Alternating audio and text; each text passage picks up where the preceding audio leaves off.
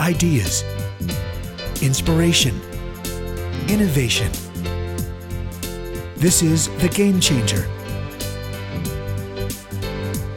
And now here's your host, Chicky Fitzgerald. Good afternoon, this is Chicky Fitzgerald, and we are here today with Shirley Jump, and she is going to share with us the story of Matthew DeRemer. And the book we're going to be talking about today is Finding Level Ground. Shirley, welcome. Hi, thank you. Thanks for having me. Well, it is terrific to have you with us, Shirley. And Shirley, this book is a little bit of a departure for you. You are an author of women's books and romance novels, and this book is a very, very different topic for you. For currently, yes. I've published 70 books, and one of my earlier ones was a biography. So I've done something similar to this before and worked on some biographies for other people. But it was a departure in the fact that I never got to meet the person that I wrote the entire book about, essentially, because he had already died. Right. And boy, you would never know that. You are just such a masterful storyteller. I felt like I was right in the middle of every part of this story. And having never known anyone who suffered from the mental challenges that Matthew had, I really was drawn in to what it must really feel like to battle bipolar disorder, which is what the topic of the book is about. But why don't we back up and talk story and how introduced to him in the beginning of the book and why his story became such a viral thing on the internet and even with the major news outlets? Well, I think that was a two-part thing. Matt in real life was engaging and intoxicating. From everything that I read and everything that I heard about him, his friends they were drawn to him, like he was a flame and they were all moths. He was just a very larger than life person. And that personality drew a lot of followers on Facebook. But what really made him go viral after his death was the message that he posted just a few hours before. And he had had a pretty unsteady life up until then, which is why the book is called Finding Level Ground. He was basically always trying to find a level place to be in his mind and in his life. And he had just recently found that. And that afternoon, it was New Year's Eve in 2015, he posted, "I don't really know where I'll end up tonight, but I do know where I wind up is where I'm meant to be." And then a few hours later, he was killed in a hit and run when he was on his motorcycle on his way to see his family. And people, when they made that connection, were just moved by his words and started to share them. And like anything else, it just kind of took off one person at a time. Then Ashton Kutcher, who has like the most Twitter followers of anybody or something like that, he tweeted retweeted it, and it got a lot of attention, and that's what drew the news media afterwards. So what makes Matt's story so impactful? And, again, I just was so drawn in from the very first page of this book. It was incredible. But what do you think was what set him apart? And, our show is called The Game Changer. And I think Matt really was a game changer, even in his own tragic struggles. He definitely was. He didn't fit the stereotype of a bipolar person. He was determined to go out and live his life and experience everything that he wanted to. He joined the Marines. He went to Iraq. He had a lot of trouble there, especially with PTSD after he returned. But he didn't let any of that bring him down, and he was determined to conquer his bipolar and also conquer his life. And what made him a game changer wasn't just the way that he battled life and was determined to succeed. It was the way that he, no matter what was going on in his life, always had a positive message for all those people that were around him. And that's that legacy that he left behind, that was something that he had fostered during his life, and he continued it even after his death. Now, did you know his parents? How were you drawn into writing this book? His parents came to NowSCPress, which is where I work, and they wanted his story told. But their son had only been dead for a little less than 2 years, and they really weren't ready to tell it themselves. It was very raw and fresh to them. But they offered to give us access to his emails and his journals and his notes and any friends and family that we wanted to talk to. And so that's what I did. I got this giant box of journals and emails, and Matt kept a lot of written material, which was great because it gave me an insight into him. And I was able to read all of that and talk to some people that knew him and draw a picture of him.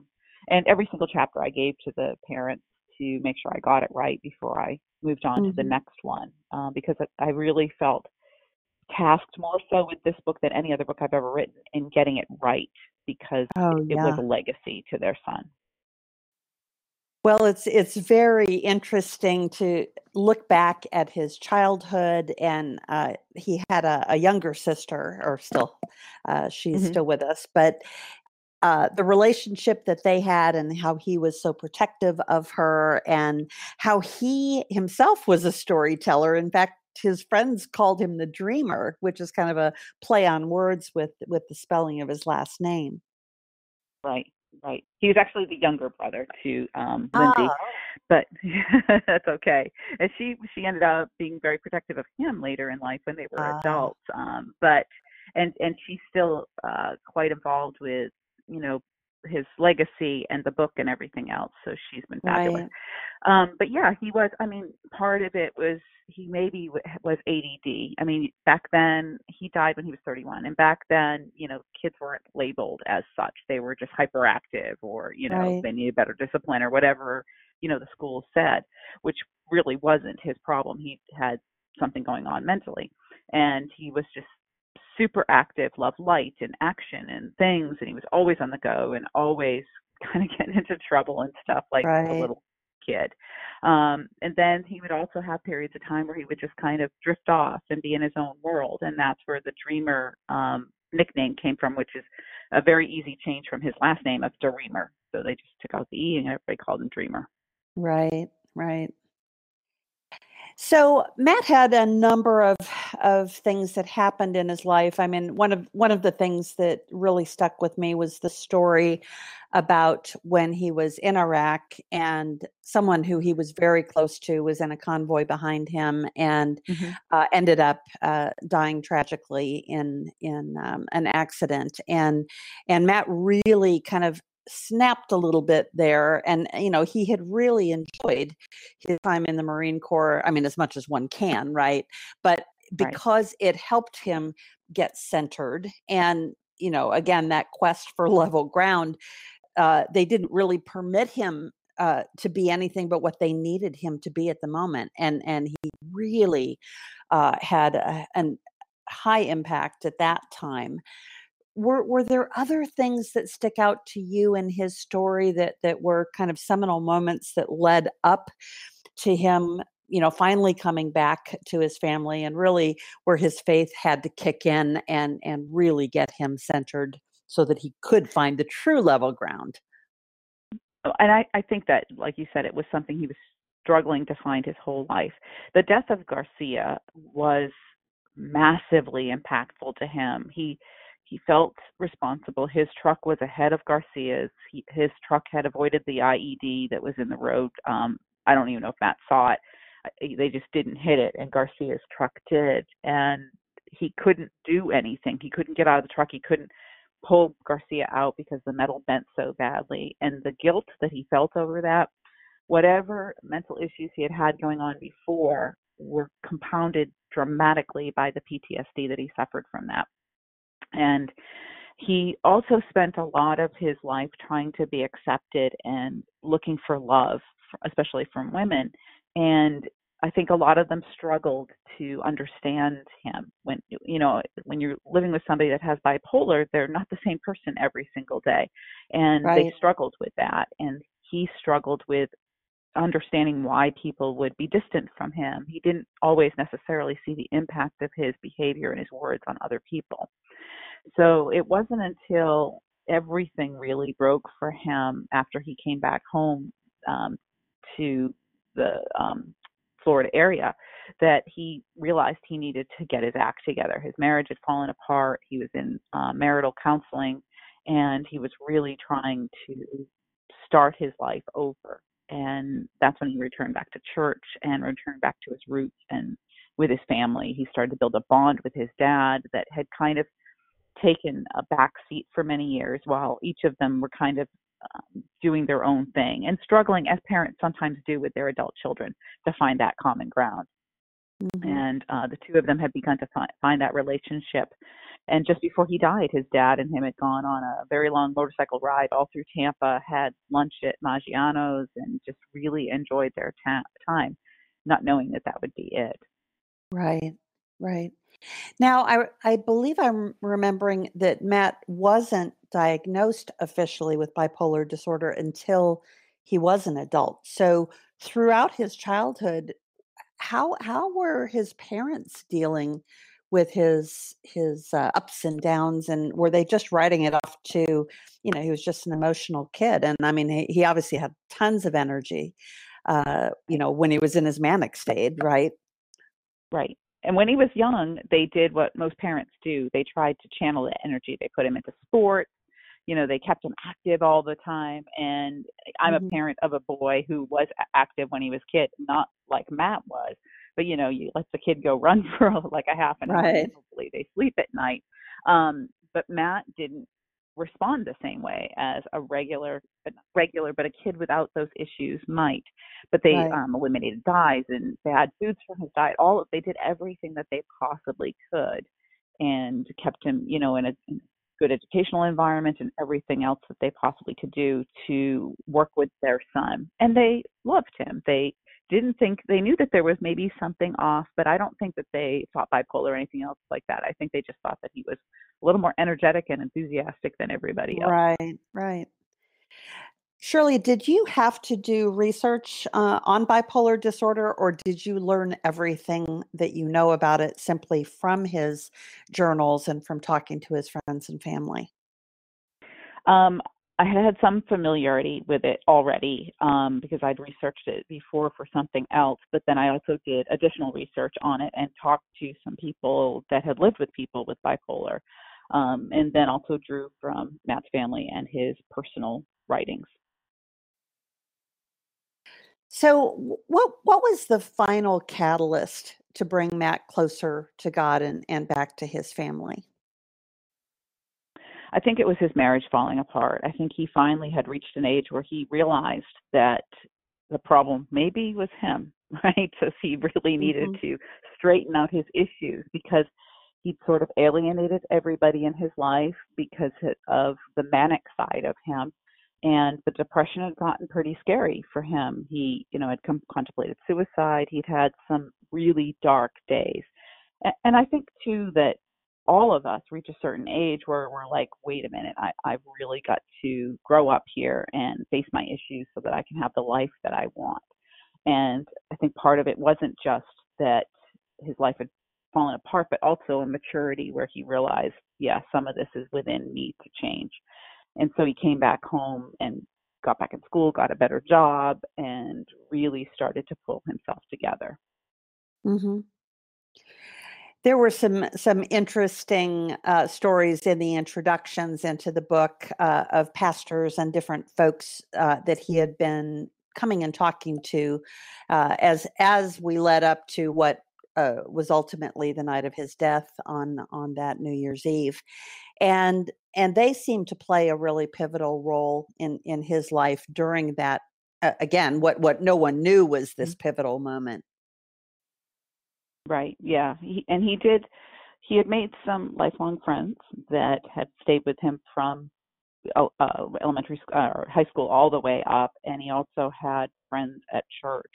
And like anything, once Matt joined, Matt was all in. He didn't just do it halfway.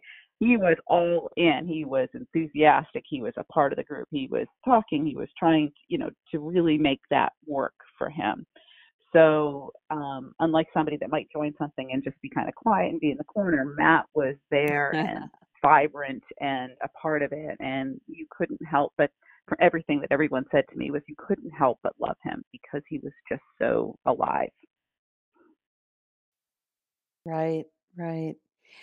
So, Shirley, how did this book and writing this book, and of course, again, all of the research that you had to do for the book, how did that impact you as an author? Because again, you've been writing in a much lighter genre, and this book had some just a lot of depth to it in everything, right? A depth of the energy it draws from you as you're telling the story, the depth of his emotions. How did it impact you?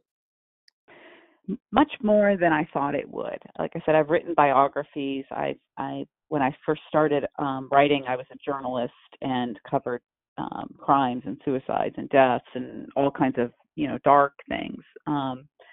But this book, maybe it was because I knew the family pretty well by the time I was done. Maybe because I was reading, his writings in his own hand. It became like Matt was somebody that I knew, even though I never met him. And it's funny, I lived in Fort Wayne. A lot of the places that the family lived, I lived, but just a year off or whatever. Otherwise, I would have met them. Because a lot of it was very much in common, but just a year or so off in terms of timing. But by the time I got to the end, and I already knew how it ended, the first chapter talks about his death, but by the time I got to the last chapter, I struggled to write that. It took me 3 days, and it took me a lot of writing and deleting and starting over again. And I got through the whole thing because I knew that as soon as I finished this book, I'd have to say goodbye to him. And it was so much harder than I expected it to be. And I just had such a hard time with it. I really did. And I put that at the end of the book. I did not expect that. And then after the book came out, the pastor at Bridgepoint Church was talking about it at the church. And I was down in the lobby watching the service on the televisions where they stream it. And I saw a pastor talking about my book on, the altar there, and I was just astounded that would happen, and that was like the proudest moment I've ever had as an author, because I saw a book that I had written changing lives, at least, I'm not talking about hundreds, but whoever was in that audience that was reading it and everything, and that was huge for me, and I really credit Matt for doing that because it was his powerful story and his family who so generously shared with me that created a story that hopefully will change people when they read it. Oh, I am absolutely certain of that, Shirley. As I said, it's funny as I was reading it and reading the account of him both as a child and as he went off to be in the Marines. I started thinking about people who I had known in my life who had erratic behavior, and whether whether they in fact may have had bipolar disorder. And I think one of the things is when this kind of an illness is in a family, the natural inclination is to not talk about it, right? But there is such freedom in the kind of transparency that the family has allowed you to reveal about his life, right? And so in reading that story, and again, it is just so engaging from the very beginning. And I can understand how it impacted you, because I felt like I was standing there at the door when they opened the door, and there's the law enforcement personnel to tell them what they knew could not be good news, right? Even though his mother was in denial and was going to go get her coat so that they could go to the hospital. His dad knew that wasn't going to be the case, just from the look in the law enforcement person's face, and so I just want to encourage you. And I don't think you need that encouragement, but this story, I feel like there are going to be people who read it, maybe because a friend tells them that they should or whatever, but someone's life is going to be saved because of this story. Maybe many people's lives are going to be saved because of this story, because of, again, that full transparency of them allowing you to share his voice as if it were his own. Because as I was reading through it, it was like, oh my gosh, how did Shirley, even, not knowing him, how could she bring this to such a personal place? Because you do feel every emotion as you're reading this. Well, and I think for two things. I think that it's important in this country to have a conversation about mental health and to be upfront about it and honest about it. I mean, we look at what's happening in the world, and people aren't talking about it, and they need to, because that is what will allow people that struggle with mental health issues to ask for help or to accept help or to not feel weak for taking medication or going to a therapist or anything else. I think it's very important that people know that that's an illness like diabetes, and you need to treat it as you would anything else. So that's a big part of what the honesty about the bipolar is in this book. It is to help people realize that it's okay to say, I'm struggling with PTSD, I'm struggling with bipolar, I'm struggling with even just a little bit of grief or whatever it is. And the family was very open and okay with me sharing the ups and the downs, because when you read Matt's emails or you look at his journals, you can see it flipping and flopping, sometimes on a weekly basis. It depended on how quickly he was spiraling up and down. And you would just see the difference in his messages and how he didn't get it for quite some time. But yeah, I think that is a great thing to do. And I think that part of what made it easier to bring him to life is that maybe it's just my age, but at a certain point, you start to understand that about other people. You understand going through traumatic experiences. You understand great loss. And you really want to be able to show that to everyone else. And on top of that, like I said, it was an honor and a privilege to be able to write this story. And I wanted to do it right for the family, for God, for Matt, for everything. And I just felt this tremendous pressure and need to make sure it came out right. Right. So, yeah. Well, mission accomplished, my dear. Thank you. Because again, one of the things that hit me when I was reading, I believe it was in the introduction of one of the pastors who was talking about how Matt had found this powerful, relentless faith, right? That would carry him, of course, later his family and friends, through all of the inevitable periods of our life that don't make any sense. And all of us know that that's true. Things happen to us that we just don't understand. And when you magnify that with bipolar disorder, there are many things that don't make sense. But ultimately, Matt did find that faith that really transformed him. And I think that is the most amazing thing about this book, is that we're taught that medicine and therapy and electric shock or whatever is going to make these mental health issues better. But at the end of the day, the only thing that is going to help us find that level ground, no matter where we stand, even if we are healthy, from a mental health standpoint, the finding of level ground is really the core message of this book. And again, Matt is the vehicle that allowed you to tell that story. So how would you describe Matt as a game changer? Because again, it's often not popular to hold up someone who has been sick in the way that Matt was, as something that we should aspire to. But really, he was just amazing, even in his last hours of the words that he said. I think that part of what makes him a game changer is something that makes all of us a game changer without us realizing it. So few of us realize the impact our words have on other people. Matt didn't get to see his impact. He died just before it happened, but it went viral and hit thousands and thousands and thousands and thousands of people. And we all have that power within us. And he didn't necessarily realize it He was just trying basically to find himself and find his place in the world. But wherever he went, he was always someone that loved deeply and fiercely and loyally. And that formed the basis for him changing so many people after he died. And that, I think, is something that we all have the potential to do if only we kind of wake up to the power and the strength and gift that we have within ourselves to give to other people. Right. Well, one of the things that he included in that last message that his mother ended up finding on Facebook was a quote from a book that he included the meme from it, which is, "We are born in one day, we die in one day, we can change in one day, and we can fall in love in one day. Anything can happen in just one day."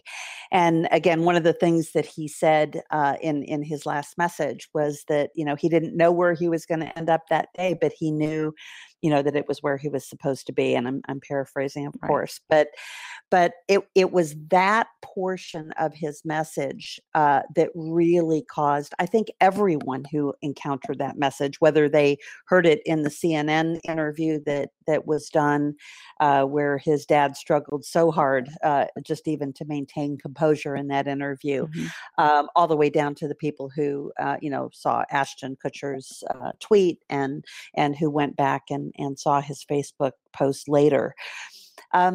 You almost wonder, and I'm sure this occurred to you, of whether he was prescient about his own death. There was definitely a few things that happened that I personally think he maybe knew. Anybody that's, had a religious experience like that, sometimes you do get that foreshadowing of it. I mean, he had his mom, I think his license was late on payment or something. I don't remember the exact story, but him and his mom went into the DMV the day before he died to have her listed as the notification person on his license. If he hadn't done that, the family wouldn't have found out for a very long time because he didn't live at home. He was a grown-up. He had his own house. Right. So those weird little things that happened just before, not just the words that he posted on his Facebook, but the actions that he did, seemed like he had a way of knowing that. And he did say at some point in his life, I don't remember when it was, but he did say, "I don't think I'm going to live forever." And of course, no parent wants to hear that. You kind of brush that off. Right. But he definitely, I think, had a knowledge of this. And I do hope that, he didn't suffer and that he, was able to, I start the book with light, and I'm hoping that that's all he saw was light, and that he knew that he was a light to the rest of the world around him afterwards. Right. Well, Shirley, what lessons can we all learn from Matt Strick's story? How would you summarize it in just a few words? I think it's to love out loud, love the people in your life, love yourself, love God, and don't be afraid of taking those risks and of being who you are, exactly as you are. There was a reason Matt was born the way that he was. There was a reason that Matt was bipolar and struggled, and there was a reason that he was larger than life. It was because after he died, his life was going to have such a larger than normal impact. So the way that you are made and the way that you have been shaped is important and is a gift to the world. And you need to celebrate that and make the most of it. Shirley, thank you so much for sharing this story with us. Is the book actually available for sale yet? It's available for sale everywhere, Amazon and everything, and on the NowSCPress website as well. Oh, perfect. Well, thank you so much for sharing your afternoon with us. And again, we've been talking to Shirley Jump. She is the author of a book called Finding Level Ground. And as Shirley said, it's available everywhere, and you can go to the NowSCPress website and check it out. Thank you so much, Shirley. I hope you have a great weekend. Thank you. You have been with Chickie Fitzgerald with the Game Changer Network. This is a special series that we are doing in cooperation with NowSCPress. Check out www.publishwithnow.com if you are interested in checking out what they can do for you if you've got a book inside of you. Thank you so much and have a great weekend. You've been listening to The Game Changer. Ideas, inspiration, innovation with Chickie Fitzgerald.